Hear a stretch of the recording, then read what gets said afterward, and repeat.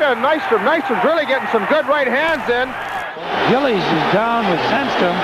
Somebody better help Sandstrom. Everyone must be held accountable for their actions. You cannot see your star carried out in a stretcher and do nothing about it. Oh, my. Did Mick plant one on Secord? Wow.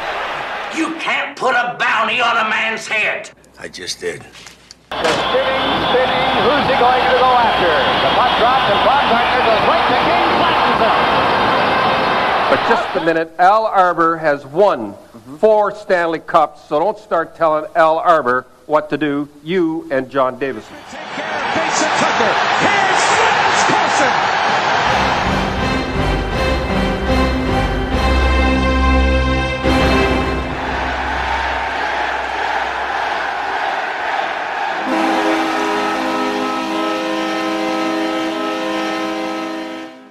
This is Coliseum Chronicles, The Penalty Box, your source for Islanders Enforcer talk.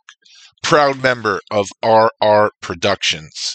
RR Productions is affiliated with several Buffalo podcasts with the goal to help growth and development in our network by marketing and promotion. So, as I've said the last few episodes, obviously I am not a Buffalo podcast, but I have a good relationship with many people up in the 716 based on my fandom of the Buffalo Bills. Ranting Ron, I believe he has the G at the end. Ranting Ron, good dude. Thank you for welcoming me to the network. I really appreciate that. So welcome to episode 78, and this is actual episode 100, the 100th episode. So I guess right off the bat, I don't exactly know how I came to the decision when I would do the episodes that had multiple parts. For instance, my very first episode was with Dean Ewan, and that was, at the time, I thought it was going to be the longest episodes that I would do, and I titled them the Dean Ewan Epic, Part 1 and Part 2. And I just made that episode 1, Part 1 and episode 1, Part 2. And the reality is my first actual episode was my introduction episode. So the Dean Ewan episodes should have been episode 2 and episode 3. I don't know why I chose to break them up like that. So although this is episode 78, and then, by the way, I had episodes I didn't even number, and a lot of those were the solo episodes, which I didn't think I would get into too many of those. I thought those were going to be here or there, but as the show progressed, it became obvious that there were going to be some solo episodes thrown in. But for a few of those, I didn't even give them a number. And I think at this point it's probably too late to go back and renumber things. So I'm not going to do that. But that's why at the beginning of every episode I tell you what episode it is and then the actual episode. And as I just said, even though today is episode 78, it is the 100th episode. So I guess this is a milestone for me. I'm very happy to have hit this milestone. Never really thought much about how long the show would go. I always figured it would go as long as I could get guests, and I'm going to touch on that a little bit later. But I'm very happy to have given you 100 episodes. And as I've said a million times, this show, I don't want to get dramatic and say the show saved my life. I don't believe that, but I do believe that the show kept me sane during Corona, during the Kung Flu here. So I believe when I was out of work for 18 months, I do believe that it really did. It kept me sane, kept me going, and actually now, the funny thing is, back then during the coronavirus, because apparently it's gone away now since the war started. But during the time of coronavirus, it was basically reaching out to guys and, well, when can you do it? And I would say, well, I'm furloughed right now, so whatever works for you is good. And now it's a little more difficult now trying to work around a work schedule. So but it is what it is, and I'm very happy to be back at work. I'm also very happy to have brought you people 99 previous episodes, and this episode 100. So I don't know what's going on here. I got my Facebook Messenger on here, and it's very distracting. So I don't know if you can hear that in the background, but I got to mute that, I guess. I don't know, but no, I better not. All right. So as I usually start the episodes off, I am on social media, as I would imagine most of you people are too. If you're on Twitter and you'd like to follow the show Twitter account, that is at CollySinBinPod, and the personal Twitter account is at Joe_Lozito. On Facebook, facebook.com/Coliseum Chronicles Podcast, and on Instagram, Coliseum_Chronicles_podcast. When you go to those social media sites, you will see my logo, and that logo was drawn up by a local Long Island artistic legend, Joe Maricic. Joe does much more than tunes, though. You can reach out to Joe for all your art projects. I almost wish I had another one because he's so good, but maybe that'll happen at some point. If you have an art project that you would like Joe to complete for you, well, start and complete for you, Joe is on Twitter at GraphicsJoker, GrafixJoker, or you can reach Joe at loudegg.com. A couple of folks I'm going to touch on in a few minutes, but as they are always part of the intro here, Fourth Line Voice podcast with my buddy Darren up in Saskatchewan. Now, Darren is part of the Hockey Podcast Network, arguably the best show on the network. I listen to a few shows. I listen to every episode Darren puts out. I listen to Terry Ryan's show. There's a few Islander shows, at least two, that are on the network. I listen to one of them. Good stuff. I know Isha and Dylan up there, Hockey Podcast Network, they're doing a great job. Darren is a proud member of that network, and he does 2 shows a week, episodes on Wednesday and Sunday. Wednesday is his day for interviews, player interviews, and Sunday, a veritable potpourri. But the Sunday episodes generally gravitate towards a Sunday shit show type environment where Darren sort of vents about goings on in the previous week, mostly in the world of hockey, sometimes in life. And Darren gets a lot of his material for the Sunday shows in a group that I'm going to talk about next with Alec. But Darren's latest, now again, Darren, hardworking man, he was just in Vegas, maybe 10 days, 2 weeks. I don't exactly remember how much. He recorded episodes. I think he put out 3 episodes while he was gone. So that's the kind of commitment that Darren has to us, the listeners. I thank him for that. And his latest episode, which I started listening to this morning. It's Sunday morning, and I have about 6 minutes left to go. It's a doozy. It's definitely under that category of Sunday shit show. And I urge you to listen to it, because Darren speaks about a few different topics, but especially the topic at the end, I think, is pretty important. And it's something that I have vaguely touched on. And I guess undercover, I don't really have a lot to say directly. I've never really had contact with the person that Darren, Darren is talking about in this. And I know Darren has. He's had a few different conversations with this person, and but basically Darren is coming to the defense of a friend, and I stand with that friend, and I support Darren 100%. But I don't want to give too much of it away, because it's not my fight specifically, and according to Darren, the person that and it's not a fight. It's really just stupidity.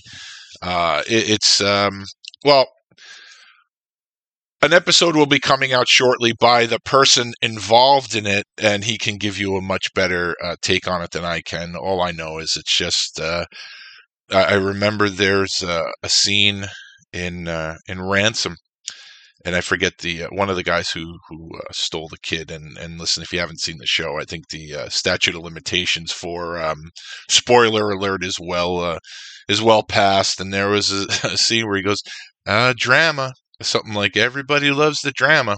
And listen, there are just some people who are magnets for drama. And Again, Darren in his episodes has always said he's honest with his listeners, and he is 100% all the time. Maybe except when he talks about me putting fish or some fish item or something from the ocean in the work microwave. That he is stretching the truth there. I have not done that ever. But with everything else, all the real life stuff, he's pretty much spot on, and he's spot on in this episode. And like I said, I started my Sunday morning with it. I have about 6 minutes left, and please go back and listen to that episode. It's great stuff. And check out the back catalog, and you won't be disappointed. Darren is really he's really the one that took this Enforcer podcast idea and ran with it, and he's perfected it. He really has. And I think he's close to 200 episodes now, and my God, just thinking about me doing my 100th episode and the work that went into those episodes. And Darren works a full-time job just like me, so the fact that he's close to 200, man, my hat's off to you. And keep it going, man. Keep it going. And also, if you have ever watched a hockey fight on YouTube, chances are it is on the Fourth Line Voice YouTube channel. That's Darren's channel. I believe he has to be over 2,700 fights by now. All leagues, all players represented. And Darren makes it easy for simpletons like myself. He has that search function there. And that may be a YouTube thing, but Darren does it. You want to search for a league, put in the league. You want to search for a team, put in the team, put in the player. It's right there for you. Couldn't be easier. And I think every time you go and watch a video, Darren gets a little bit of cash. So why don't you head over to the YouTube channel? If you listen to my last episode with Phil DiGaetano, I recommend that he go to YouTube and do a deep dive on Brett Gallant. And I know Darren has a lot of Galleys fights on there. So maybe you should do the same.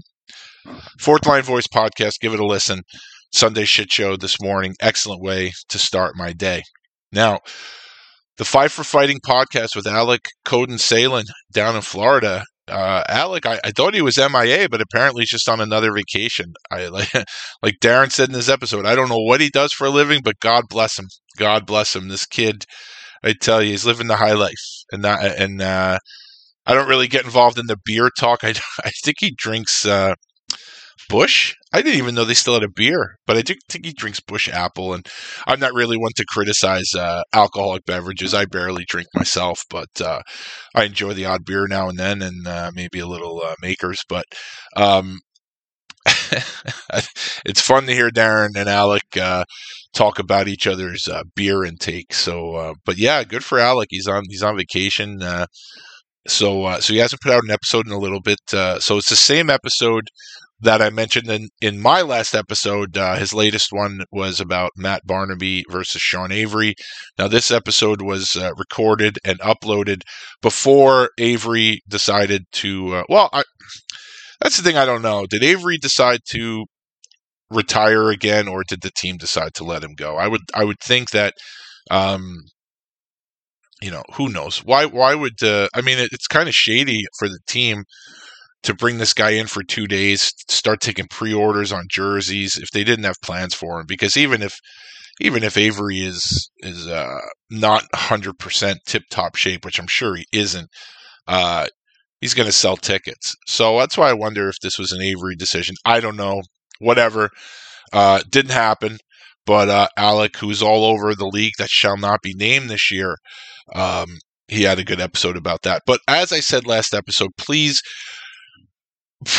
probably his best solo episode was the episode before the Barnaby Avery one. And I know it's old news by now, but in a world that is so blinded by stupidity and lack of understanding and lack of patience to listen to both sides of a story, Alec really did a great job regarding the Malcolm Subban, Jacob Panetta incident, presented both sides. And it really is an episode that Alec should be proud of. And Alec, if you're listening to this, I hope you are very proud of it. You really covered all the bases there. And like I said, you've had some real good solo episodes during your run here. And I really think this was your best solo episode. So be proud of that one for sure.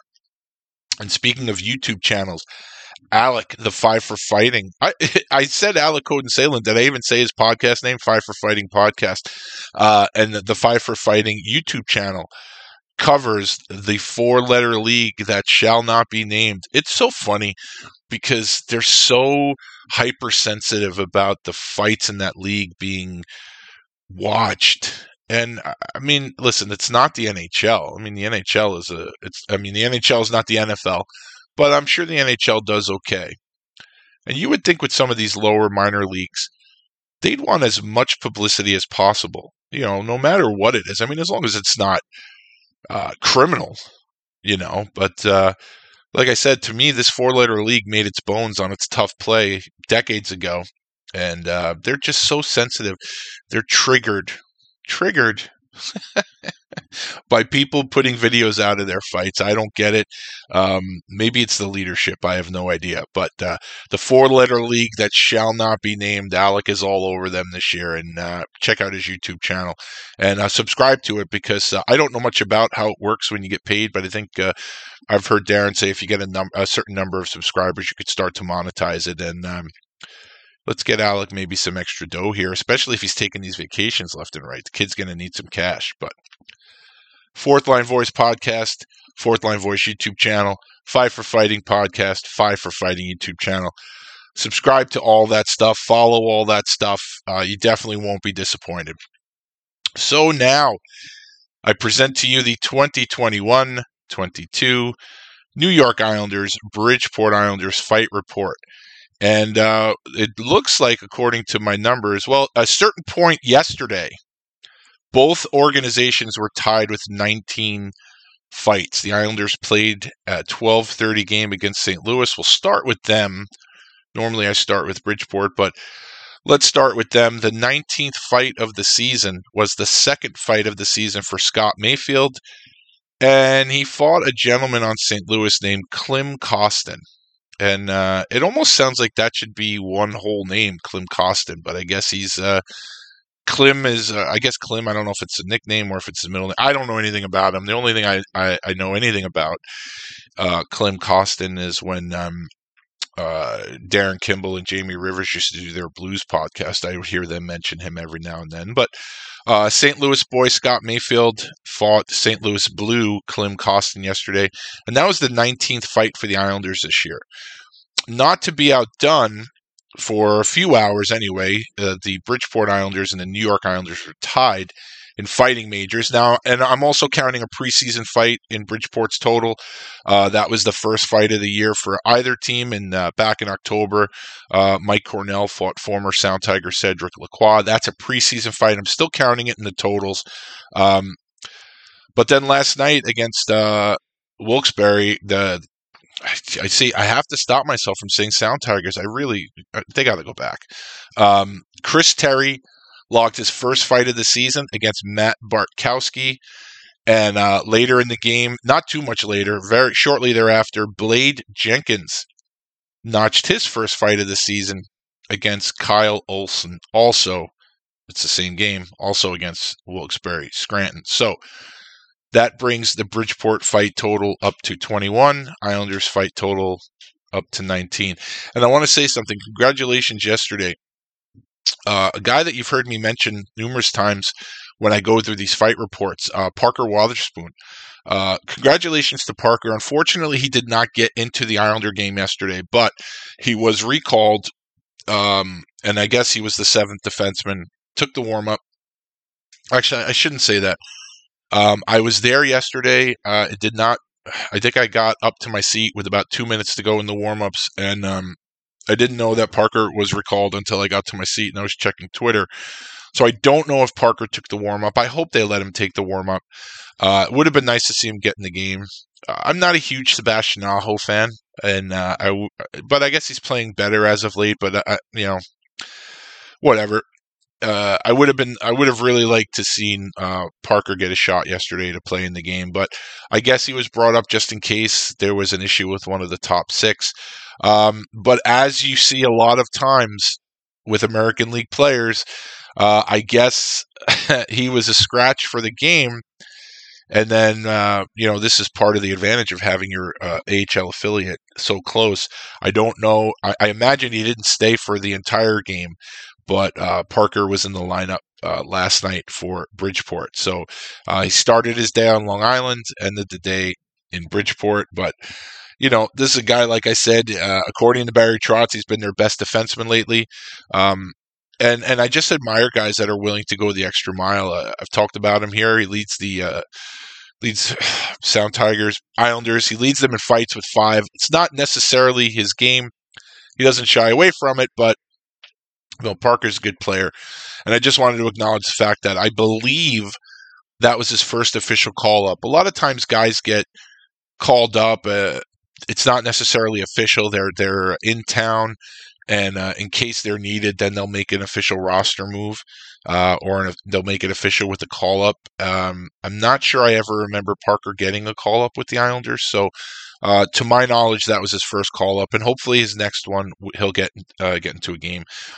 The reality is, if this team is not going to make the playoffs this year, and I think I said it last episode, and I don't expect them to do anything in terms of the lineup until it's official. There's a few guys down in Bridgeport who probably deserve a chance to get some more games up with the Islanders. Wotherspoon, to me, first and foremost, deserves some games. Andy Andreoff, who played a few games up here, he's doing amazing down there. Not fighting too much, but playing very well. He deserves a shot. I would love to see them give Seth Helgeson a chance to get some games up here, the captain down there. Of course, I love Bolduc. But anyway, we'll see what happens. Maybe yesterday was the start of something. Maybe they run the table the rest of the year, and then we're not having this conversation. I mean, of course, I don't see that happening, but let's see what happens. So, as I mentioned, this is the 100th episode. So, basically, for the next few minutes, I really want to talk about some people who helped me out. There's going to be a lot of thank yous here. I don't want to rush through them, but I also don't want you to fast forward through it, because without these people, there is no show. And first and foremost, I want to thank Pat Dixon. Pat Dixon is the host of the New York City Crime Report. He also has a show on Anthony Cumia's network, Crime Report. I met Pat shortly after my incident on the subway. Pat reached out to me. Obviously, the type of podcast he does, my incident would fit right in, being that it was a New York City crime. And I've done Pat's show numerous times. I've done the video show on Anthony's network numerous times. Pat's a great friend, and he's one of the few that when everything happened, we still keep in touch all the time. And when I was first thinking about doing the show, I went to Pat because he's had his show for a while, and I got some advice on how to do this, and because honestly, I had no idea. And he gave me some tips on host sites and just everything. Pat really helped me out a lot, so I want to thank Pat Dixon. Two guys that I will say their names separately, but they're in tandem. Joe Rizzo of the Diamond Diehards podcast, and Jay Kelly from the Building Downtown podcast. Well, those two guys, I've known them for a while as well. They were the ones who spoon-fed me and talked me through Audacity. They helped me out with that. We did a group Skype, I guess, one night, and they kind of held my hand and taught me how to use Audacity. So I would say if this show is an assault on your ears, those three guys, Pat Dixon, Joe Rizzo, and Jay Kelly, are the culprits that you want to seek out and get your comeuppance on. But this show does not happen without Pat Dixon, Joe Rizzo, and Jay Kelly. So I want to thank those guys. I'm going to thank him later, but I want to thank Mike McWilliam. Mike was nice enough to do the intro that you hear every episode, splicing those fight highlights together, and the Don Cherry portion, and the Islander Oregon, and the Yes. I sent him numerous files. I think I could do it now, but at the time, it probably would have taken me a week. And Mike was really good. And again, like I say with a lot of these guys, Mike works a full-time job. Mike has a life, but he was nice enough to take time out of his schedule to piece that intro together for me, and I really appreciate that, Mac. Thank you very much. Someone who has not been on the show and someone who has respectfully declined to appear on the show, and I understand it. It's his decision. Dean Chenoweth. I go back a long ways with Dino, and Dean is a guy who, while he has not appeared on the show, has helped me connect with numerous people who have been on the show, and also the people who've been on the show, I've been able to connect with others. So, Dean's a great guy, and I appreciate all his help with connecting with some people. And I do hope one day, Dean, if you're listening, I do hope one day you reconsider. I told you I got the questions locked and ready to go. All you got to do is say the word, and we'll just start recording. I do hope you reconsider. I'd love to talk about your career and bring your career out to the listeners. So thank you to Dean Chenoweth. You heard me mention these next four gentlemen earlier. Joe Marisich. Excuse me, sorry, I didn't mean to cough in your ears. Joe Marisich, the Long Island artist who designed my logo. Joe's a super guy, and he did that. I don't know how long something like that takes.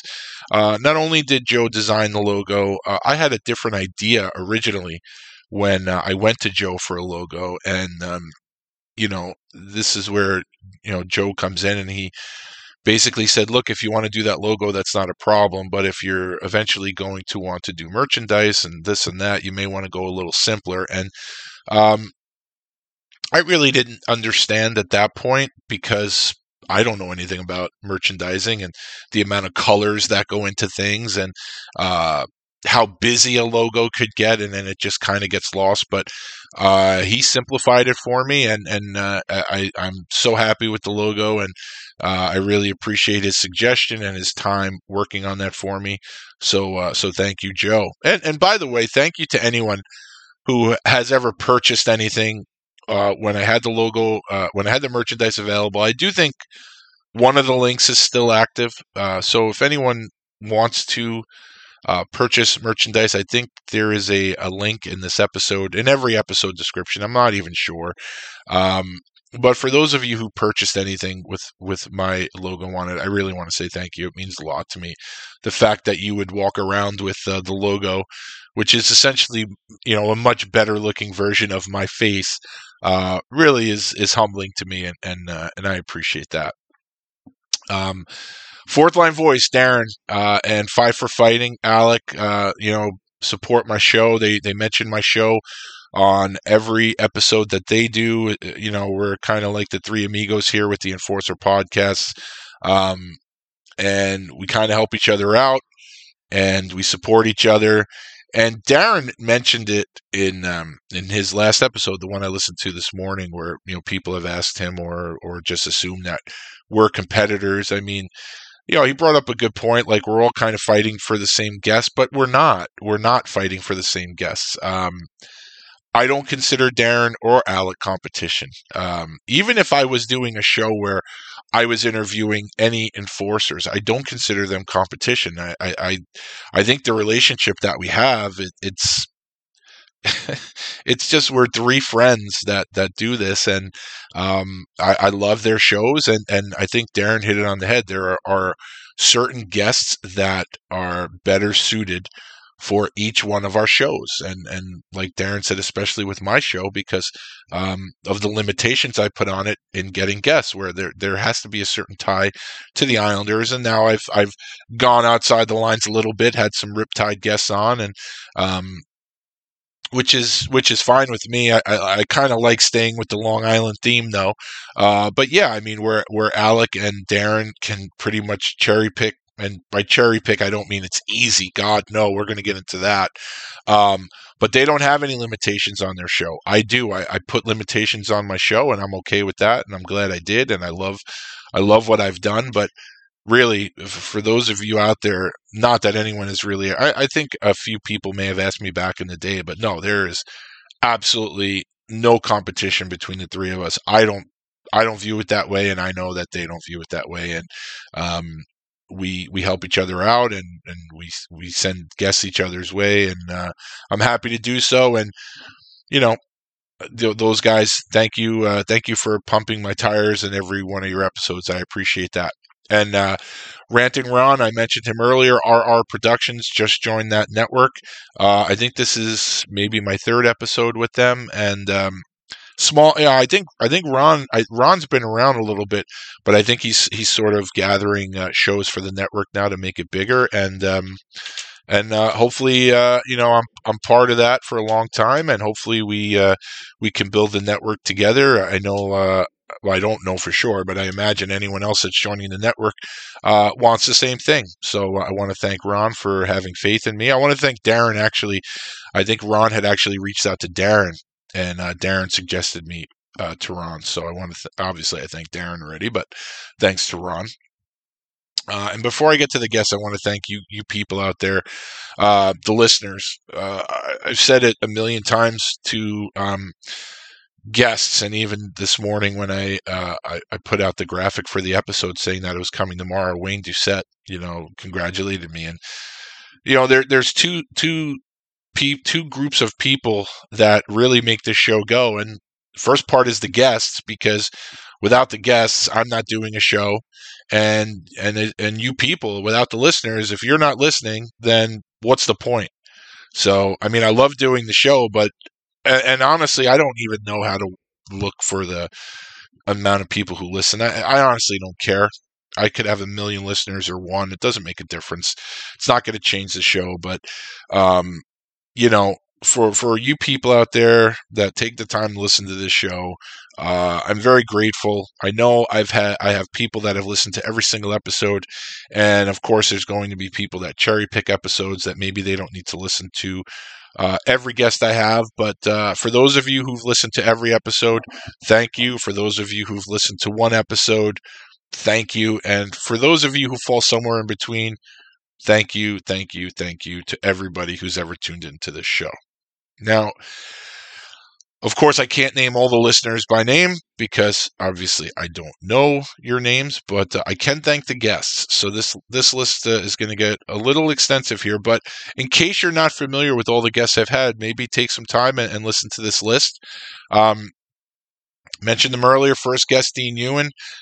Dean is my brother. He's,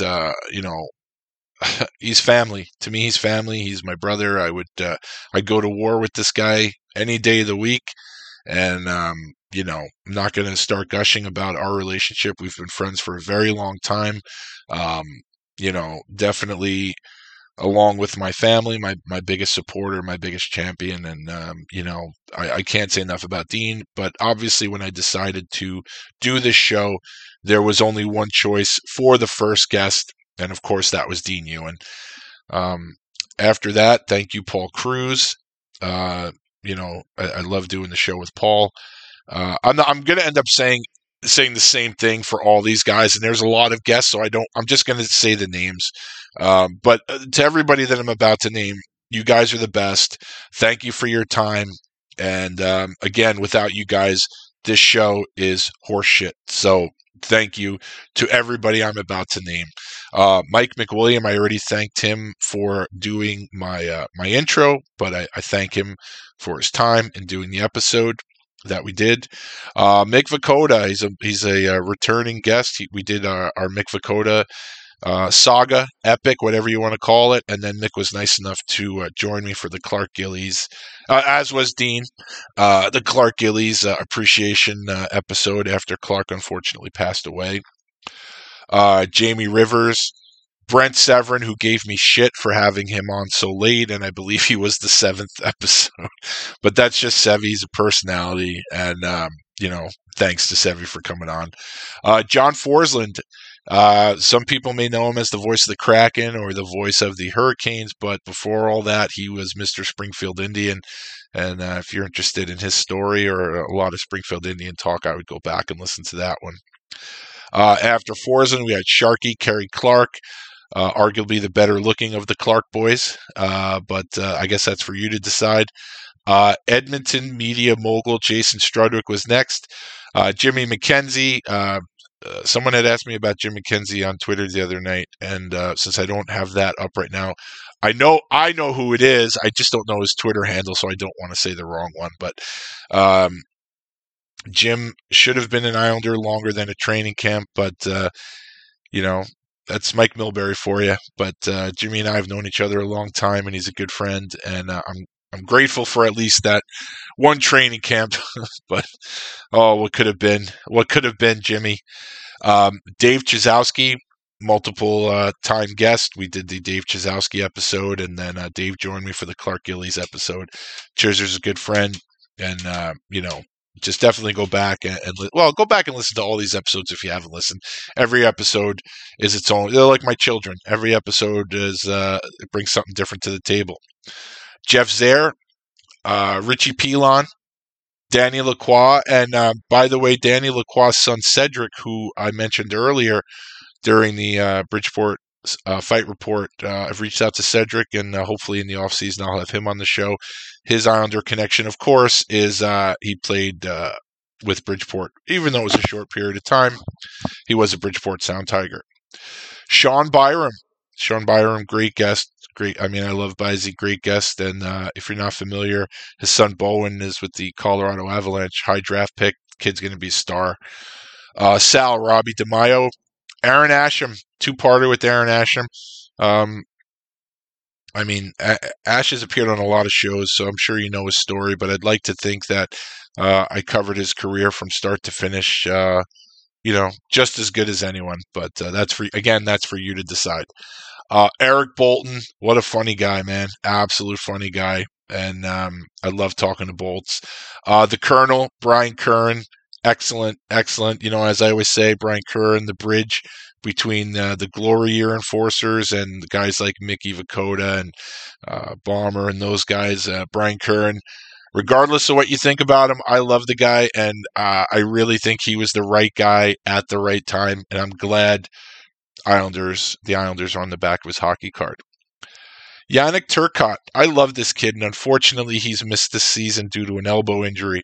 And I tell you, in a sport right now that gets less and less physical by the day, and this kid is a breath of fresh air, and I really can't wait for him to return.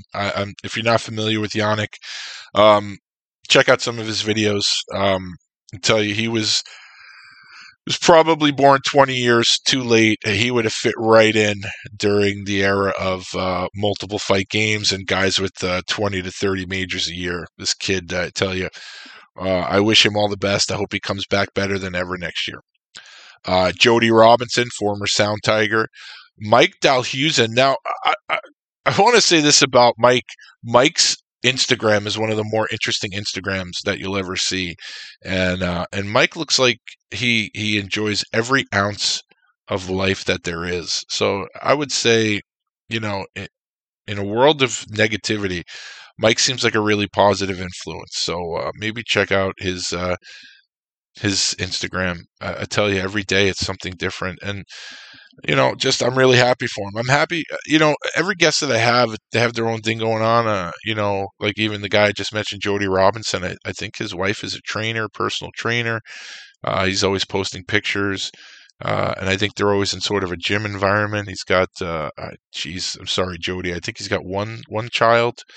And if you have more, Jody, I apologize. I didn't look it up before I said this, but guy's always smiling, man. These guys, it makes me feel really good. For guys like Jody that are retired, guys like Mike that are still playing. I just love seeing guys, doing real well, Blair Riley, really, really funny guy. When I mentioned to a few guys that I was interviewing him, they all had the Blair Riley stories ready to go, and everybody sort of said, what a great teammate he was. Mike Cornell, who's currently a Bridgeport Islander. Now, Mike and I have discussed maybe in the offseason doing another episode talking about his season this year, maybe covering the last couple of years, going through COVID and And this year, Mike was put in a very interesting situation for for one game. And if you heard, I did talk about it, but in case you missed it, it was probably something we're going to revisit after the season. So, and Mike's helped me out, reaching out to some people, and I thank him for that. And, I don't think you've heard the last of Mike Cornell on this show. Matt Caputo, the Mustache Classic. Matt does a lot of amazing work for Men's Health. Really, really selfless. Guys, he's a grinder. It was an honor to have him on the show. I don't know how much I may have helped, but I hope I did even a little bit, Matt. And, just keep doing what you're doing. You're helping a lot of people. I hope you realize that. Graham Townsend, a two-parter with Graham. Really, really good interview. I mean, all these guys, every guest I have has been amazing. Graham was really good as well. Really happy to get Graham there. I know Graham in the episode. I don't know. I think he may have mentioned it in the episode, or maybe off the air. I know he was at least thinking about doing a book, and I really hope he does. I think it would be a great book. Going old school, Kevin Devine. Kevin Devine, man, oh man, I loved talking to Kevin, and I was a little apprehensive going into that interview because Kevin was probably the oldest guest. Well, I don't want to say it like that. He's the most vintage guest I had at the time. Started his career before anyone else I had on the show, and again, the further back you go, even with my last guest, Phil DiGaetano. He started before a lot of these guys, and even his mid '80s IHL stuff. I mean, there's nothing out there, even articles wise. It's hard to research that, and I found the same thing with Kevin. Although actually there was a decent amount of stuff on there about him. But Kevin was awesome. He really was. He was such a good guest, and I love talking old school stuff with him. I can't get enough of the old school stories, man. You want to talk about 70s hockey and stuff, man, I love that. I miss that style hockey, and I love chatting with Kevin Devine. Sugar Ray Schultz was next. You met Sugar, obviously, like I met a lot of these guys back when they were playing here, and he was, it was great to reconnect with him. And then after Sugar, it was Trevor Gillies. And Trevor and I mean, what can you say about Trevor Gillies, man? I tell you, this guy is unbelievable. And Gills, if you're listening, we have to finish. We definitely have to finish. I mean, we've done 4 episodes so far, and I think we're only halfway done with this amazing career. I mean, we have to finish, buddy. We definitely have to finish. I mean, the amount of time that Trevor gives to everybody is amazing. I mean, he's a great family man, and he's always out there. He's done other podcasts, and we're like 13 hours in, maybe. I mean, what do you say about someone that gives you that much time? And like I said, we're still not done. And but Gills, thank you for your time. We have to finish. Please, I'm going to be in touch with you. We got to finish this. Drew Fatto is next, short-term Islander, but oh my God, I'm just thinking back to some of his stories. Man, he was great. He was a great guest. And Drew, I promise you, if I'm ever up in your area, I'm definitely stopping in to get some baked goods. No doubt about that. After Drew was an interview that I chased for a long time, and that was for Rod Dahlman. And I know Rod was not big on doing interviews. I think he's a very modest guy. He's just a quiet, unassuming Saskatchewan boy right now doing his own thing. But fortunately, I think Rod had listened to a few of the episodes that I had done with some of his former teammates, and that gave him maybe a little fire under him to say, hey, I could do this, and I'd like to discuss my career, and that was great for me. I really hope that I'm able to get more guys from those Springfield teams, and I'm really happy that Rod reached out to me. I mean, I had pestered him for a while, and then I kind of just let it go. And then one day Rod sent me a message, and he's like, all right, let's do this. And I was just pumped. After Rod was Kenny Bam Bam Belanger, another guy doing real well, entrepreneur up in Ontario. Kenny was a great Great episode. Great guest for an episode. And I'm really happy to see that he's involved in a lot of things up in Ontario. I think he runs a gym. He's got a few other irons in the fire up there. So, like I said, I'm happy for all these guys doing great things after their career.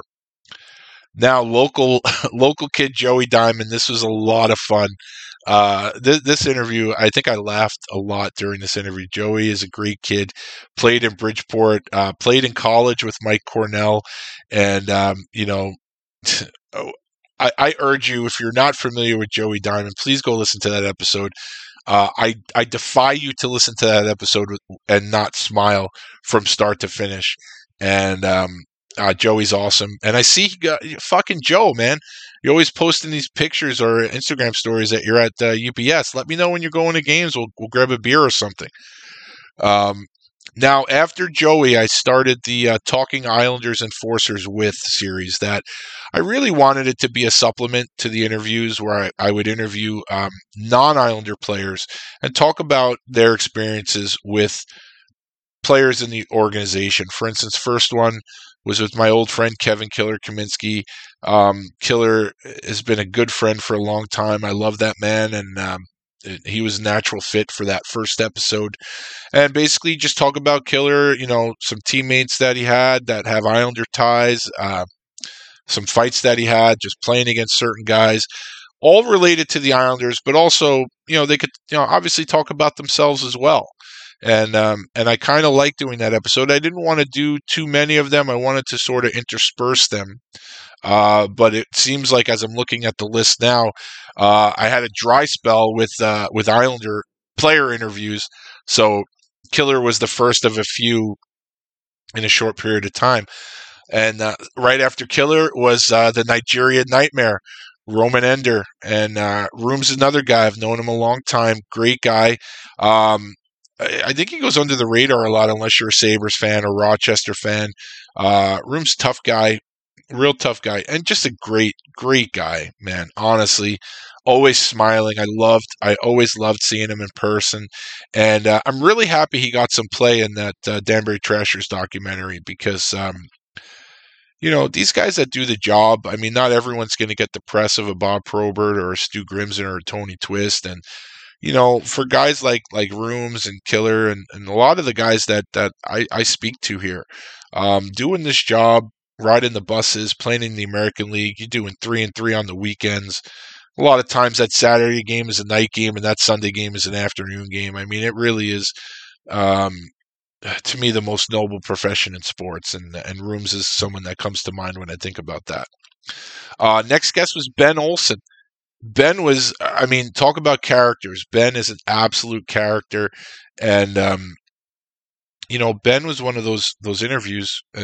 I've had a few where they talk about stuff like real life stuff, and Ben's brother was involved in something that was could have been a lot worse than it was, and this part of the reason why I love doing the show because I had never met Ben before that, and I learned a lot, and I hope that you did too. After Ben, I said, I think I want to start watching lacrosse. I was always intrigued a little bit by lacrosse, and growing up in Queens, lacrosse was not anything, and I never heard of lacrosse probably till about 84, maybe 83, 84. My cousin who grew up in Manhasset, he was playing it, and he said, "Oh, I won in the lacrosse game," and I'm like, I don't even know what that is, and over the years, Long Island has had. They had the Saints. There was also the short-lived Titans that played at Madison Square Garden. And now we have the Riptide here. And I had just posted something about, hey, if I'm going to follow the Riptide, who should I follow? Who plays physical? And I got a reply from a guy named Nolan Clayton. And I'm like, oh, cool. So I throw Nolan Clayton's name into Google, and he's a goalie. And I'm like, all right, this is intriguing. I wonder if this is like a Billy Smith type character. And, if you're a diehard lacrosse guy, maybe my interviews with Nolan Clayton and Rich Lisk are not your cup of tea because probably pretty basic stuff, but for someone like myself, a newbie to the game here on Long Island, Nolan was a great guest. He told some great stories, and recently Nolan was the latest addition to my game use collection. Sent me a pair of signed gloves, Goldie gloves, and when I got them, it was like, wow, this is really cool. And I'm like, wait, they don't have a catcher. You're used to the goalie gloves, hockey goalie gloves, where you got the blocker and the catcher. And then it made sense because they got they get the ball in their webbing. I don't know, lacrosse stick, and they got to be able to get it out of there or pass it to a teammate. A catcher probably hinders that a little bit, so that was a little bit of a surprise. But when I say it now, it's like, duh, of course. But like I said, lacrosse noob here. But I thank Nolan for his time, and really good guy, and we still keep in touch. And I'm hoping that he's with Phil.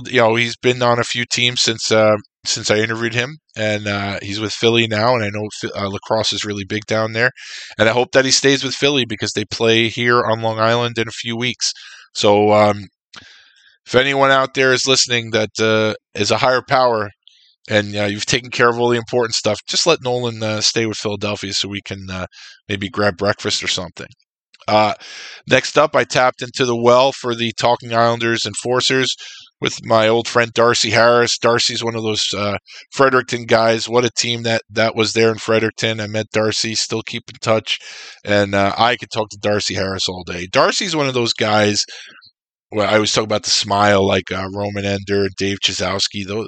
First thing I think about those guys is their smile, and they just seem like, everybody has good days and bad days, and you'd never know that about those guys because right away I just think of their smile, and Darcy's one of those guys.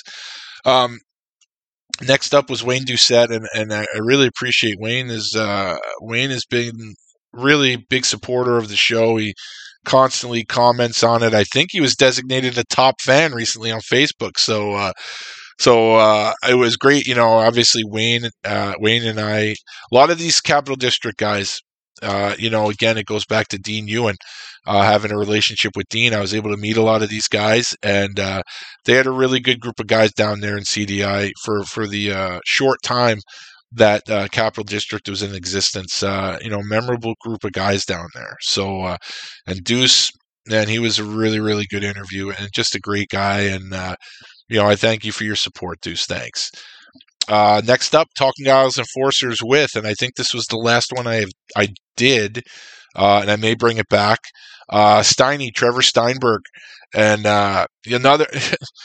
all these guys, all good dudes, and I've spoken to Trevor numerous times, not recording and or just messages or whatever, and great dude. Go back and listen to the Steiny interview and all the other ones too.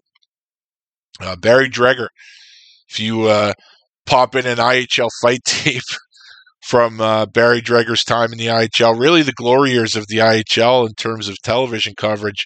I think Barry's team, the team he's most remembered for, the Orlando Solar Bears, had a lot to do with that. A lot of their games were on the Sunshine Network, and Barry was a tough lefty. Barry played a few games with Capital District, and that's Barry's connection to the Islanders and obviously to this show. And again, I had met Barry back in San Diego when he was, again, playing with Dean Ewan, and we reconnected on Facebook. So Facebook does have some good qualities, even though for the most part it's a sewer. But for someone like myself who has a show like this, it's good to reconnect with some people. Barry was great. I'm happy that we reconnected, and I'm happy that he shared his career with me. Another guy from those Capital District teams, Dean Trbojevic, Turbo. Really, really fun episode to do. And that was an interesting one because he's in Alaska. So the time difference, guys like Turbo, guys like Dalhusen, with these time differences, Brandon DeFazio, another guy I'm going to mention, time differences make things interesting. So, but Turbo was awesome. A lot of fun. Vern Smith, no stranger to those of you who follow the Springfield Indians.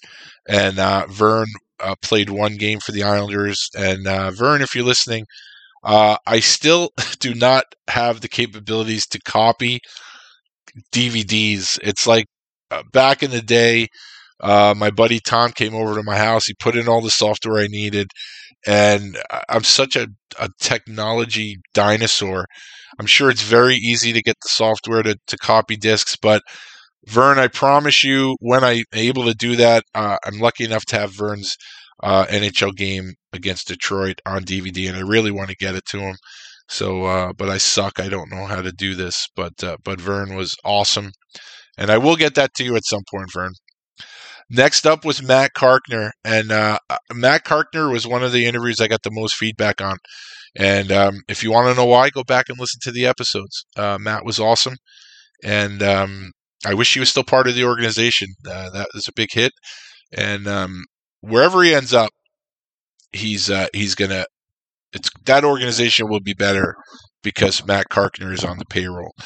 Or who knows? I mean, he's like a lot of these guys, a good family man. He's been really focusing on his kids' hockey this year, so maybe he doesn't go back. Maybe he doesn't come back. Maybe he just focuses on that. Worries about the kids. Worries about the family. But I think Matt has a real interesting story. And like I said, if you want to know why I got a lot of feedback on those episodes, go back and listen. Another Capital District Islander, Rick Hayward. Rick was an amazing guest, like all the guests were, and I really enjoyed chatting with him. And Rick is another one, like I mentioned with Ben Olsen and Dave Jazowski, where it gets real heavy at the end. It gets real heavy at the end, and the cool thing about doing this show is you get to talk to someone like Rick Hayward about their hockey career, and then. Not that what Rick had to say was cool. It absolutely was not cool. The story that he told at the end, it's an unfortunate thing that happened, but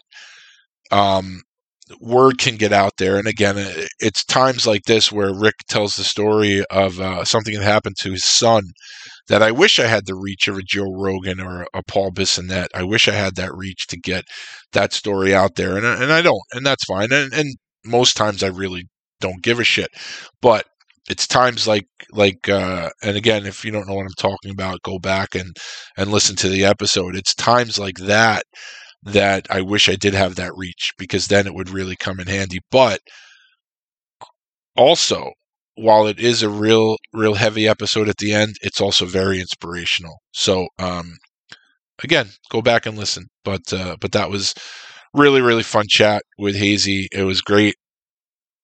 Next up, talking about time differences, Brandon DeFazio. Brandon DeFazio, again, I never met him. Just another guy that just seems like he's just having fun.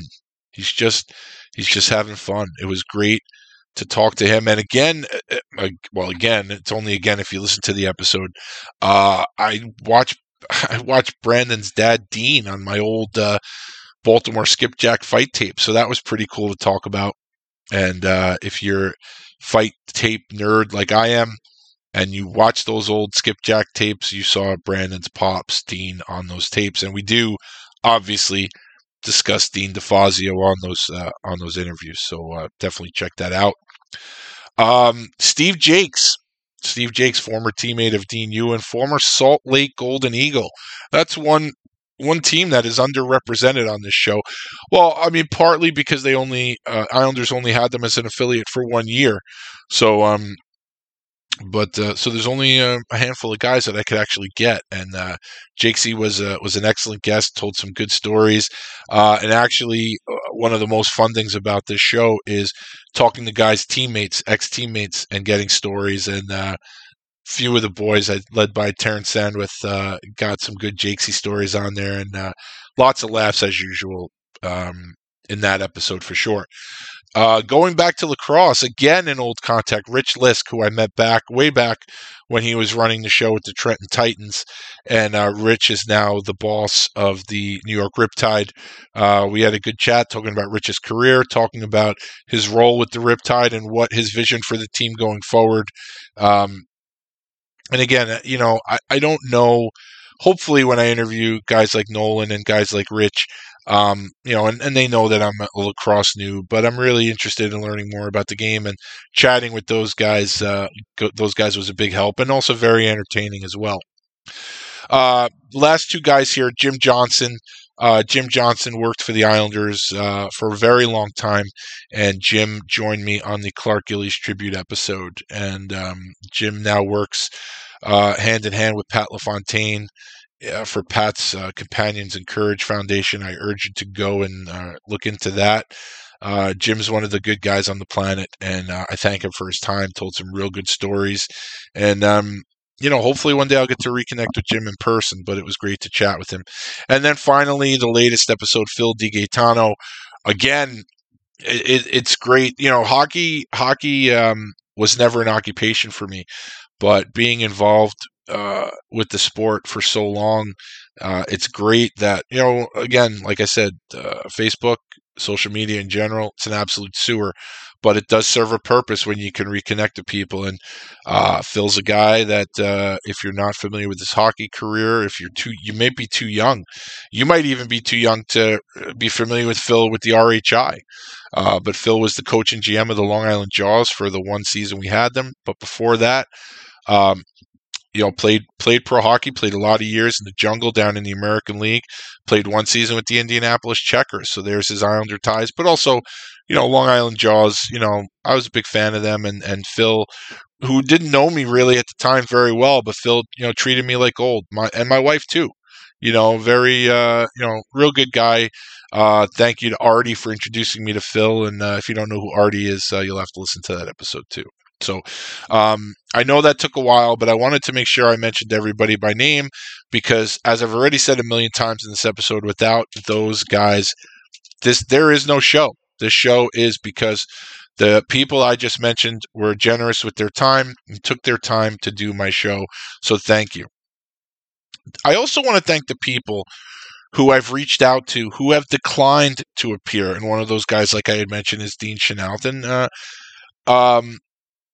It's really difficult, and I know that Darren has mentioned this on his show and Alec has mentioned it on his show.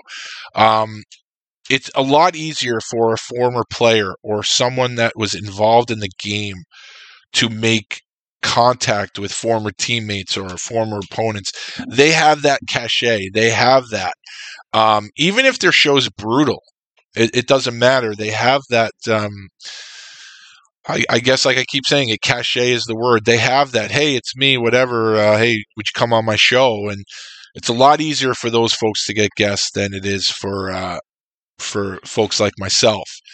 And I've reached out to a number of people, not too many. Most people, when they do agree to come on, but I've reached out to a handful of people who have politely declined.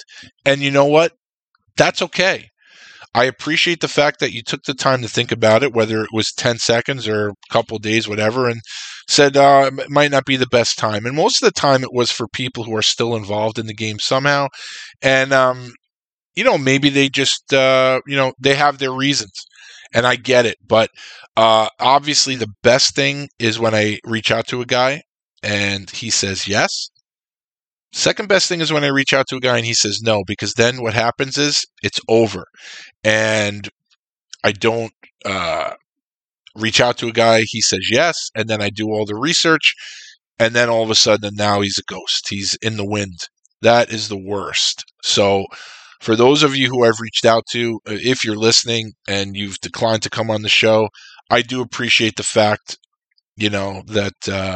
that you declined. I mean, I wish you would have said yes, but the fact that you outright said no makes it a lot easier on me, and, would you rather die from 1,000 cuts or just one right between the eyes? And then basically, that's a little dramatic, but yeah, it's a lot easier when a guy says, look, maybe this isn't the right time. Okay, cool. Thank you for being honest with me. Where I'm going with that, recently on social media, I put a post out there on all the platforms I'm on saying, for you people, who would you like for me to get as a guest? And there was some, mostly on Facebook. And I want to go through some of these just to sort of give you an idea of what it's like for someone like myself, small potatoes, to try to get guests. So I put it out there. I said, who would you like to hear on the show? So there wasn't that many responses on Twitter. One of the guys, someone had said, stating the obvious, Eric Goddard. And, I have done my best to try to reconnect with Eric Goddard, know the hand of God a little bit from his time here and with Pittsburgh. And, don't have his contact information. I used to have his email. I doubt he has that email anymore. And I've reached out. I've sent messages to Eric, and obviously he's not a very strong social media presence, which is probably the smart thing to do. But I have sent messages, and I've sent messages to people who I know are in his circle, and I just haven't heard back. It's frustrating, but what can you do? But this is the battle that I face. I would love to have Eric Goddard on the show. Who wouldn't? Who wouldn't want to have Eric Goddard on their show? It's that's a no-brainer. I'd love to have that guy on my show. I'd love to even just reconnect with him. Even forget about the show. Like if Eric Goddard said, "Yeah, I'm not really too into doing it." Okay, no problem. Just what's going on, dude? Just reconnect. But I've had no luck so far. But trust me, if that's ever possible, you're damn right I'm going to get him on the show. On Instagram, now you've heard me mention Yuka before. Yuka is a very good friend. Show aside, he's a good friend. But he's helped me out with a lot of my research for the show. Yuka had suggested Talking Isles Enforcers with guys like Trevor Doyle, Serge Roberge, Kirk Tomlinson, Jerry Fleming, PLL, Brant Myers, Dennis Bonvie, Phil Crow, Sammy Hellenius, Darren Langdon, Craig Martin, and our mutual buddy Matt Nickerson. I would love to get all those guys on the show. I mean, honestly, and again, for those guys,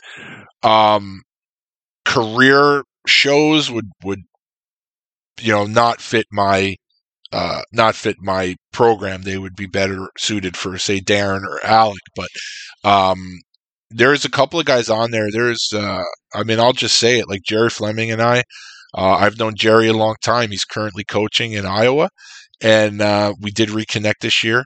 And I would love to get Jerry on the show to do a Talking Isles Enforcers with. And that's something that I have thought about doing after the season, reaching out to him. Of course, Matt Nickerson, we talk all the time. We were talking yesterday. He's another guy I'd love to have on. I wonder about guys who I don't have a relationship with. Like I don't know Trevor Doyle or Serge or, Gunnar Tomlinson. If they'd even consider doing it, there's a certain thing about the role where, it's easier for me to talk to guys that I know and sell them on the idea of doing a show like that, as opposed to say, yeah, we're not going to talk too much about your career. Obviously, it'll be intertwined, but I want to talk about other guys. That's a lot easier sell to people that I have a relationship with. And like I said, I've known Jerry a very long time, and if he's up to doing it, I'm sure he would. And Nickerson, Nickerson's just like a buddy next door. Jesus, I just, Nickerson, if you're listening to this, I hope what we discussed yesterday comes to fruition. That would be really cool to hook up. So, but the original design, the original plan for those episodes was to sort of maybe do one a month. And as I had mentioned previously, I ran into a little bit of a dry spell there with Islander related guests, and I did a bunch of them. And I really would love to just do one of those a month maybe. And maybe I'll get back into those when I discuss what's going to happen with this program now. The most feedback I got for that was on Facebook. And I'm going to just run through some of these so people understand. First one, Brett Gallant. Fuck, I would love to get Gally on the show. Jesus Christ, he would be amazing. And I know that Darren has reached out to him too. And I wouldn't be surprised if Alex reached out to him or other people have reached out to him. Brett Gallant would be an amazing guest for any of us. And if I couldn't get him, I wish he would do one of the other two guys' shows. I do. It's not.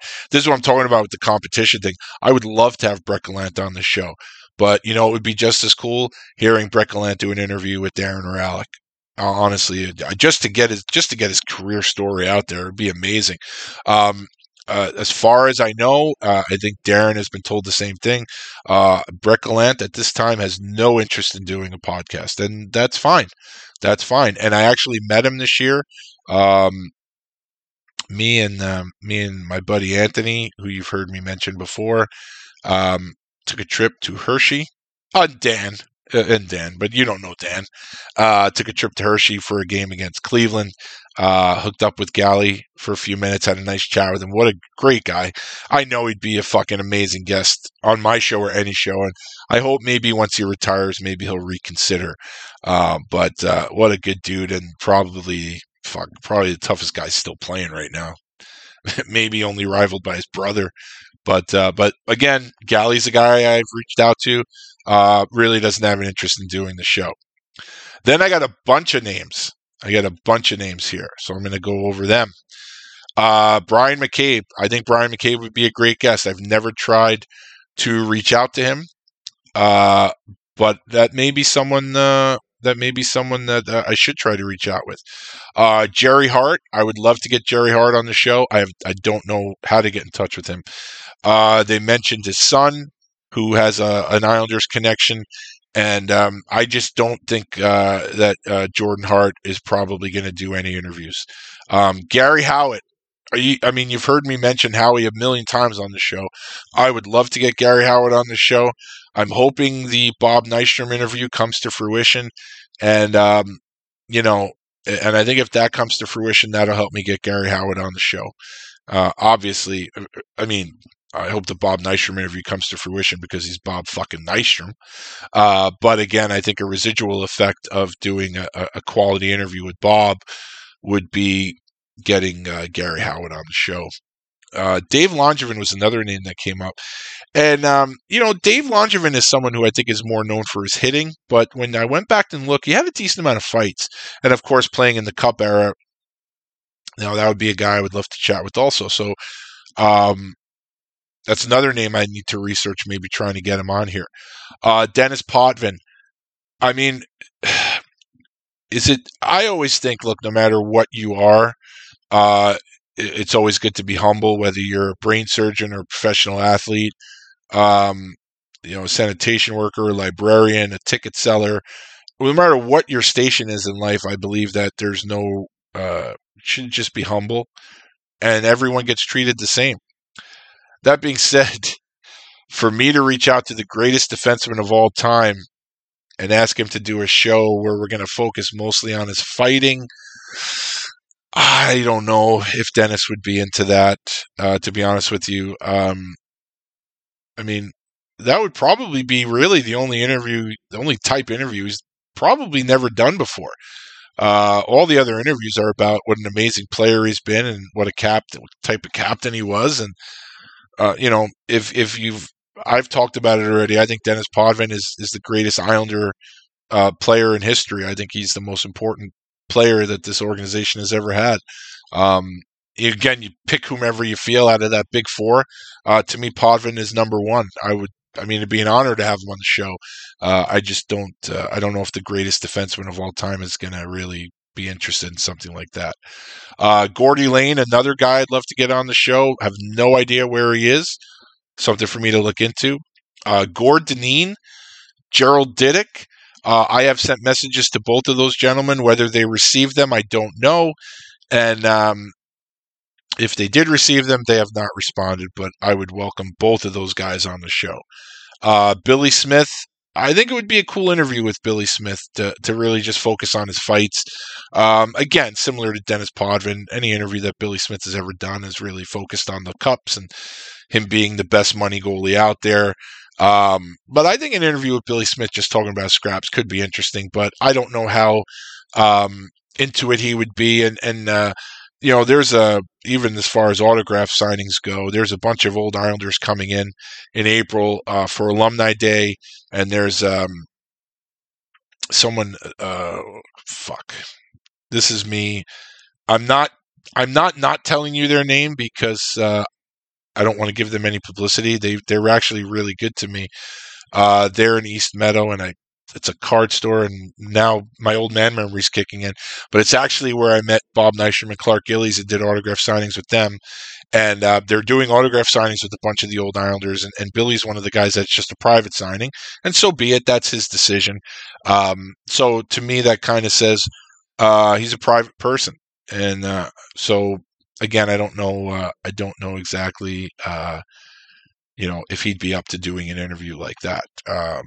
Bobby Nystrom, we've already talked about. I'm hoping that's in the works. It would be an honor to talk to Bob Nystrom about his career. Then, like I had said, Brian McCabe is a guy.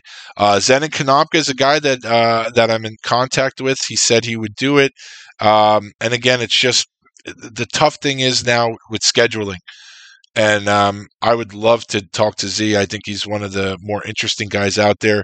If you know anything about Zenon Konopka, you know he's quite the character, and I think he'd be a phenomenal interview. I really do. I think there are very few guys I would push to do in terms of keep it going. Like usually I'll ask a guy once or twice, and if I don't get a positive response, maybe I'll just let it go.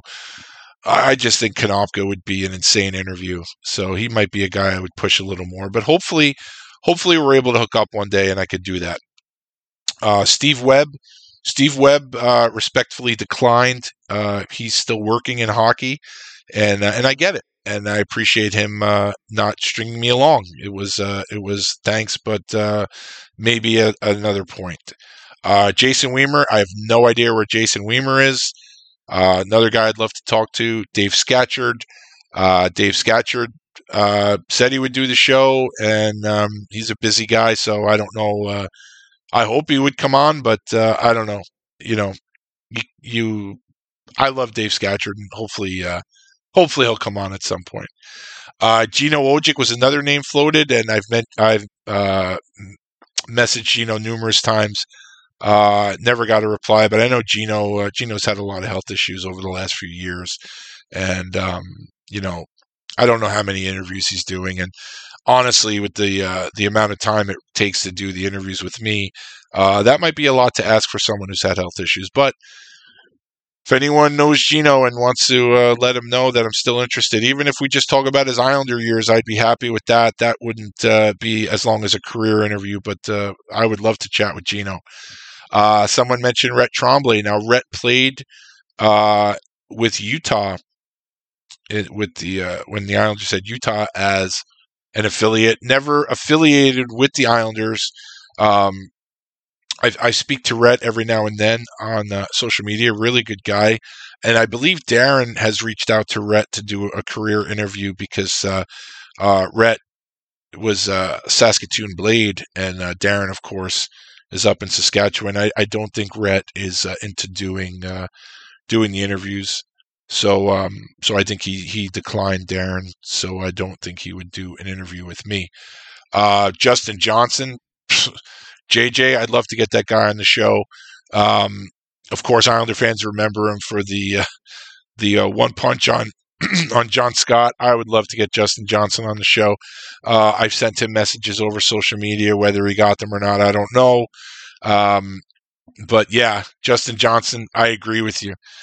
And those are just some of the names, and just to kind of let you guys know what it's like for a ham and egger like myself, a not former player, a not former GM, a not former anything in the game, trying to get guests on this show. And as much as I wanted those posts to be a suggestion, it actually kind of opened my eyes a little bit that maybe, I don't know, is the show on borrowed time? I have no idea. I love doing the show, but I think it really, really sort of hit home in a sense when I started, answering everybody, and the amount of guys who I've reached out to and I just never heard back from, or the amount of guys I've reached out to said they would do it, and then I can't, nothing happens after that. So, just to let you know, I love doing the show, and I don't plan on ever stopping it. But there is a very good possibility that this show will not be a weekly show anymore. So, for instance, I was trying to schedule something this week with a particular player, and this guy's active. So when you're trying to schedule an interview with an interview like I do, where it's a time commitment with a current player, that's difficult. That gets difficult. There's road trips and there's family time. I'm sure if this player and I were talking about doing this interview in June or July, it would have been done and uploaded already. But with current players, it gets to be a little more difficult. So hopefully we can get that done this week. If not, I'm sure we'll get it done at some point, even if it is the off season. But yeah, I mean, this trying to get guests every week, it's very stressful, and I don't want that. This show is not about that. I don't get paid for this show. This is a hobby, and so if you don't see an episode every week, I not that anyone's going to panic and say, "Oh my God, where's the show?" But it just may not be a weekly show anymore. But we'll see how it goes, and hopefully I can get some momentum going here, get some guests, and then we'll put in some Talking Isles Enforcers with. We'll throw in the odd solo episode, and we'll get it going here. But just to let you know, we'll see how it goes from here on in. But I definitely wouldn't stop doing the show. So as far as the 100th episode goes, and as far as talking about this show goes, I think that is probably it for the episode. There are a few real life things I would like to talk about if you'll give me the time. A friend of mine, now as you know, if you listen to Darren's show, a friend of mine left Madison Square Garden. She went to a different theater, and that theater has a play about Michael Jackson. And I didn't know that this was a thing. There's a play about Michael Jackson. Now, it made me really think about how fucked up society is and how we view different people. So, a guy like R. Kelly, who's an absolute scumbag piece of shit, R. Kelly's done. His songs don't get played on the radio anymore. He's a pariah. He is persona non grata. Most places, if not all places, he's absolute human garbage, and he's getting everything he deserves. But yet Michael Jackson, everybody just gives him a pass. Why? Why? Because he can moonwalk? Because you grew up listening to him? He gets a pass. He's a pedophile. Why does Michael Jackson get a pass? Because you feel bad for him because he was abused by his father? Listen, I agree. I agree 100% that Michael Jackson's father is a piece of garbage too. Okay, but that doesn't give him a pass for being a pedophile.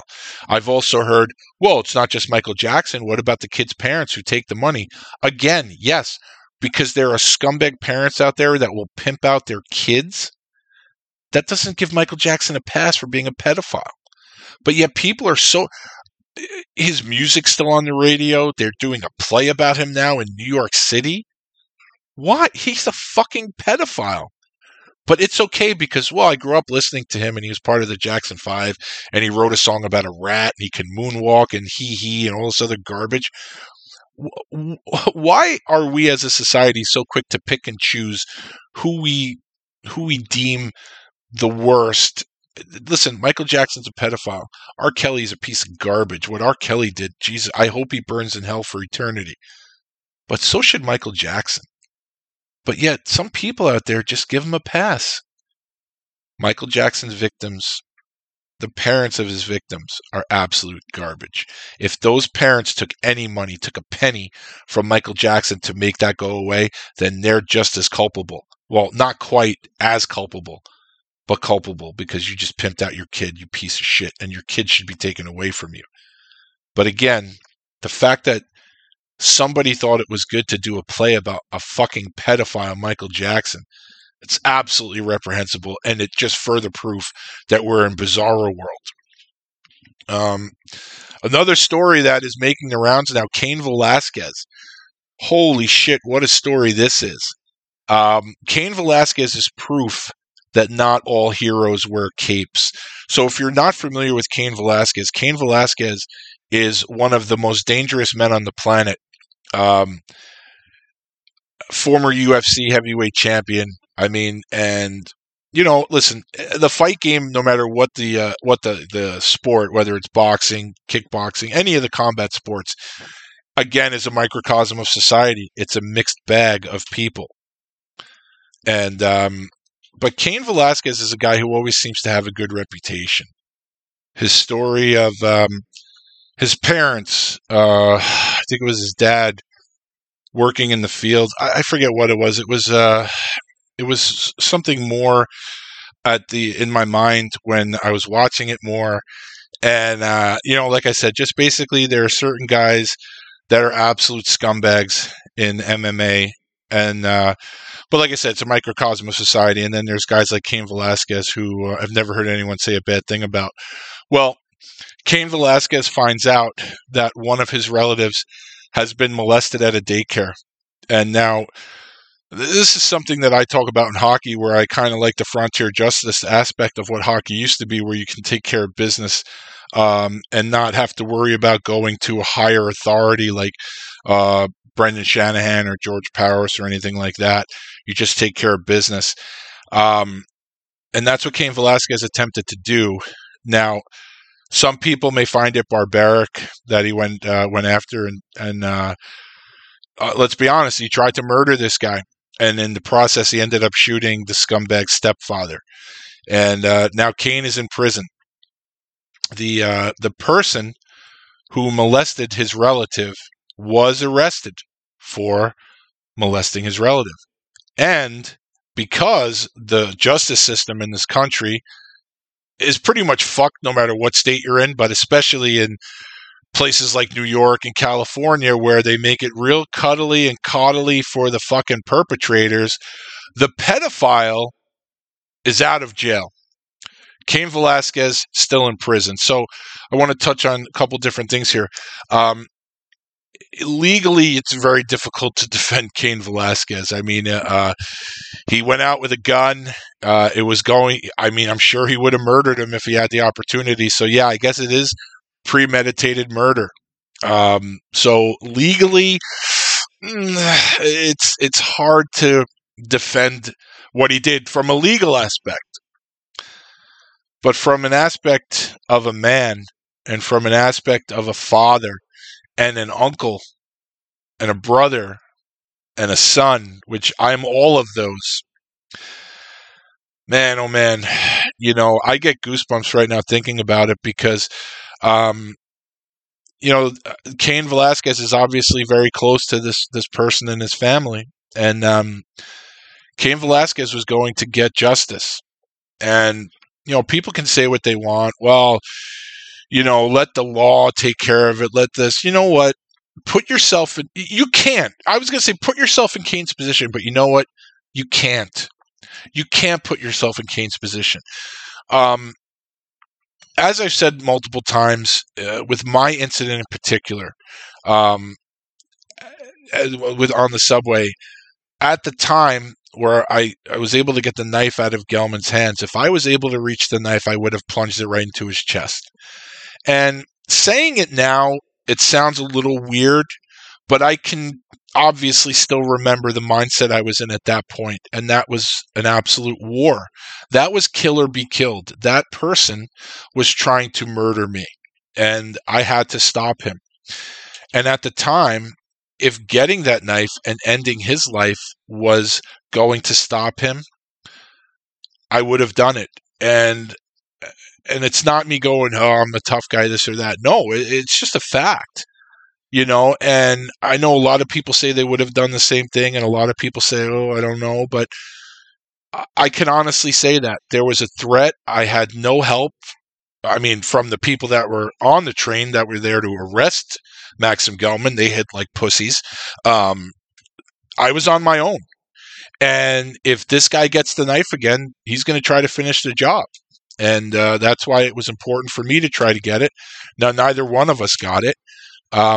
But for those people, and most people are not critical of me when I say that at all. I think most people get it. Just like I think most people understand why Cain did what he did. So, legally it's hard to defend him, but goddamn, Cain Velasquez think about it. God, what a thing to know. What a thing to find out that one of your relatives has been sexually assaulted by a grown-up. Did he snap? Can you blame him? So, I think the unfortunate thing here is that Cain Velasquez shot the stepfather, who, by the way, is this stepfather on the hook for anything? If I know a fugitive and I know this guy's on the run and he's in my house while I'm harboring a fugitive, so I can get in trouble for that. If this stepfather knows that the son is a pedophile and he's trying to get him out of harm's way, is the father culpable for anything? I don't know. I mean, that's a legal thing, but to find out what Cain Velasquez found out, I mean, how anyone, the Monday morning quarterbacks that are critical of what he did, I mean, put yourself in that position and put yourself in that mindset at the time. Like, honestly, the unfortunate thing is that if Cain Velasquez, and there's probably a pretty good chance that Cain is going to spend the rest of his life in prison, or at least a good portion of it now, because it's hard to argue that it's not premeditated attempted murder. But I hope that there's some way that he's not getting out. I mean, the charges aren't going to be dropped. But I hope he doesn't get life in prison. But I guess if he were to get life in prison, then the unfortunate thing is he didn't get to finish the job. And forget about the gun; it would have been poetic justice. If you're giving me the choice of Cain Velasquez shooting me or Cain Velasquez in a locked room without windows, getting his hands on me for 5 minutes, I'm gonna take the gun, shoot me and get it over with. I mean, Cain Velasquez could do a world of hurt in 5 minutes to most humans. He's beaten a lot of tough guys, a lot of trained assassins. Forget about people like us with no training. I'll take the gun, please. Just please put it to my temple and pull the trigger. And it's unfortunate that if this man's going to spend the rest of his life in prison, that he didn't get the opportunity to end this pedophile's life. And so like I said, not all heroes wear capes. I support Cain Velasquez 100%. And like I said, for those of you, and I don't know a lot of people that listen to this show that might be critical of him, but for those people out there that are critical of him, put yourself in his position. Find out that one of your relatives was sexually molested by a grown-up and tell me what you would do. I know most men probably would try to take action into their own hands. And again, you can't put yourself in that position until you receive that news.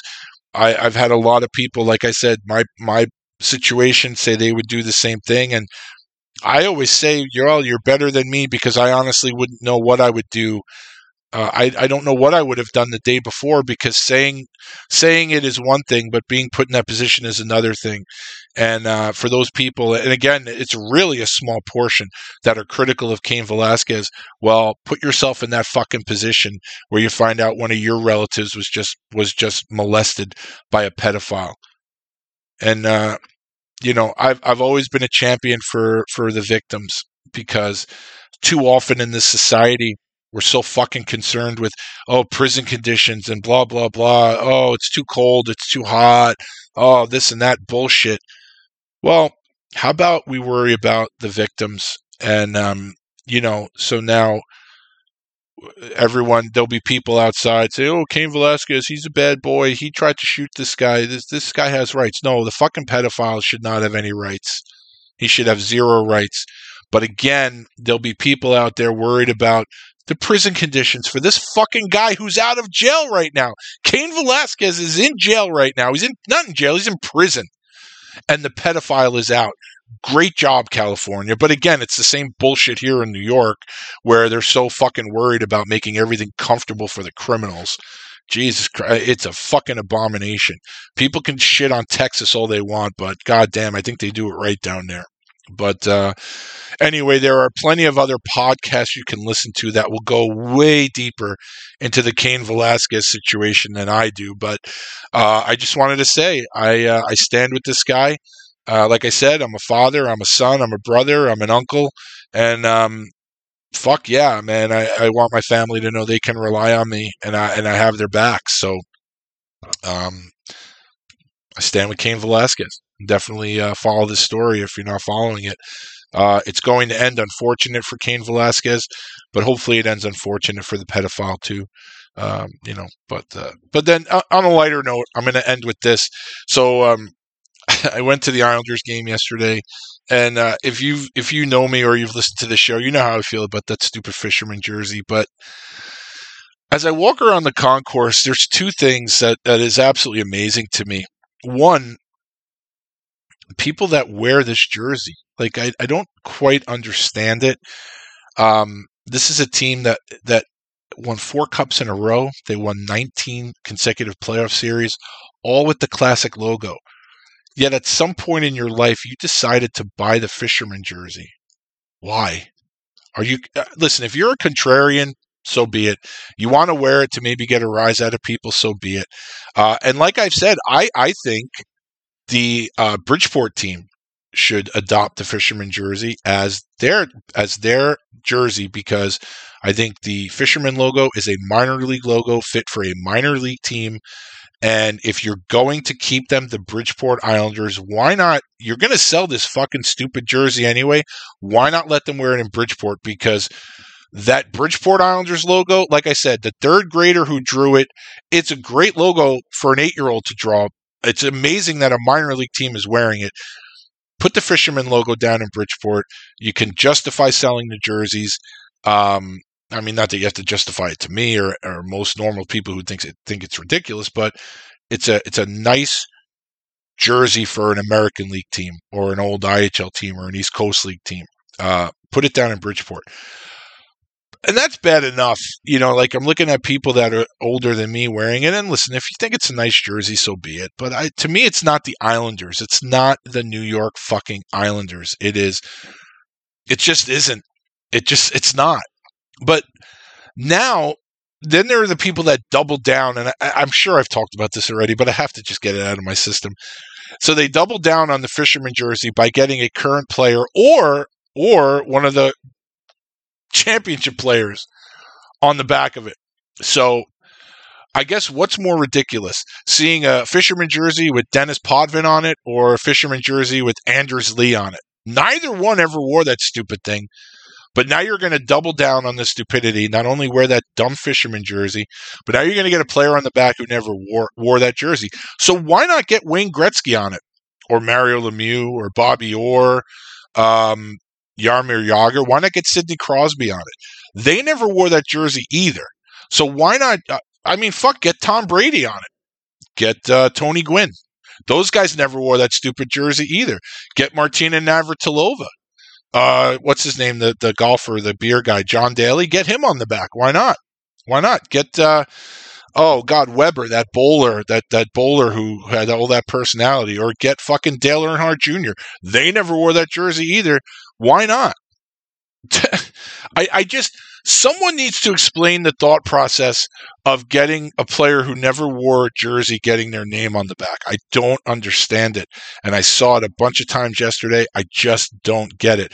I mean, what I'm going to do right now, when I'm done recording this, I am going to go to the Carolina Hurricanes team store and get a Mick Vukota jersey, because that makes as much sense as an Anders Lee fisherman jersey or a Brian Trottier fisherman jersey. Makes as much sense. And after I'm done with the Hurricanes, I'm going to call the LA Kings, and I'm going to get an Eric Cairns jersey. Makes a lot of sense. What I think the Islanders should do, speaking of shitballs, Aaron Hernandez. I believe it was after Aaron Hernandez was found guilty, I believe the Patriots did a jersey exchange where you can go in and dump your Aaron Hernandez murderer jersey. And I don't know if you got a certain amount of dollars off a new jersey. And I think that was a great idea. I'd love to see the Bill. I mean, there's probably not too many O.J. Simpson jerseys out there, although you see the odd knucklehead wearing an O.J. Simpson jersey at a Bills game. Again, what are you trying to prove? That you were in a jersey of a murderer? Like, what the fuck is your problem with that? But I think what the Islanders should do is offer people with the fisherman jersey, if you bring in your fisherman jersey, they'll give you, say, 50% off an actual classic logo jersey of your choice, and then we could just light these fisherman jersey on fire, because really, aside from toilet paper, that pretty much would be a proper burial for these fucking things. I honestly don't get it, and it's a minor irritation. But yeah, so anyway, if you liked what you just heard, please consider subscribing to Coliseum Chronicles, The Penalty Box, on whatever platform you are listening to right now. And if you wouldn't mind taking a moment, please rate and review the show. Maybe don't review this show, but maybe give the show a review if you listen to the actual episodes where I speak to a guest. But yeah, no, if you listen to the show, whether or not you subscribe, whether or not you like the show, rate the show, review the show, as I've said a million times, thank you very much for taking the time to listen to this show, because, what's the point? I mean, really, on an episode like this, all you're doing is listening to stuff that my family gets to hear me bitch and moan about for free. Well, not that you paid, but they don't have a choice, and you do. And I appreciate the fact that you've chosen to listen to this show. So once again, 100 episodes into this thing, thank you very much to everybody who has participated in this show, who has sent me messages of support. Thank you, obviously, to my family. Although, someone like my wife, she probably enjoys when I do this show because she gets a break from me. But obviously, nothing that I do is possible without my family, and I appreciate them. But again, thank you to all the guests. Thank you to the listeners and everybody out there. Until we meet again, please stay safe.